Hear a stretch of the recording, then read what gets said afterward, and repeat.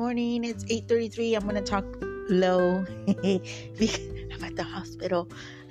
I'm at the hospital getting screened again for the epidemic virus that's going on, the COVID.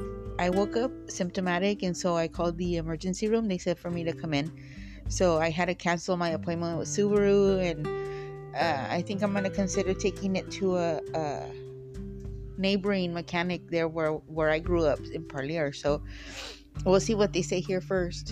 And then I have to call the unemployment office, so I need to remember to do that after I'm done here. But anyway, so I just wanted to wish you guys a good morning.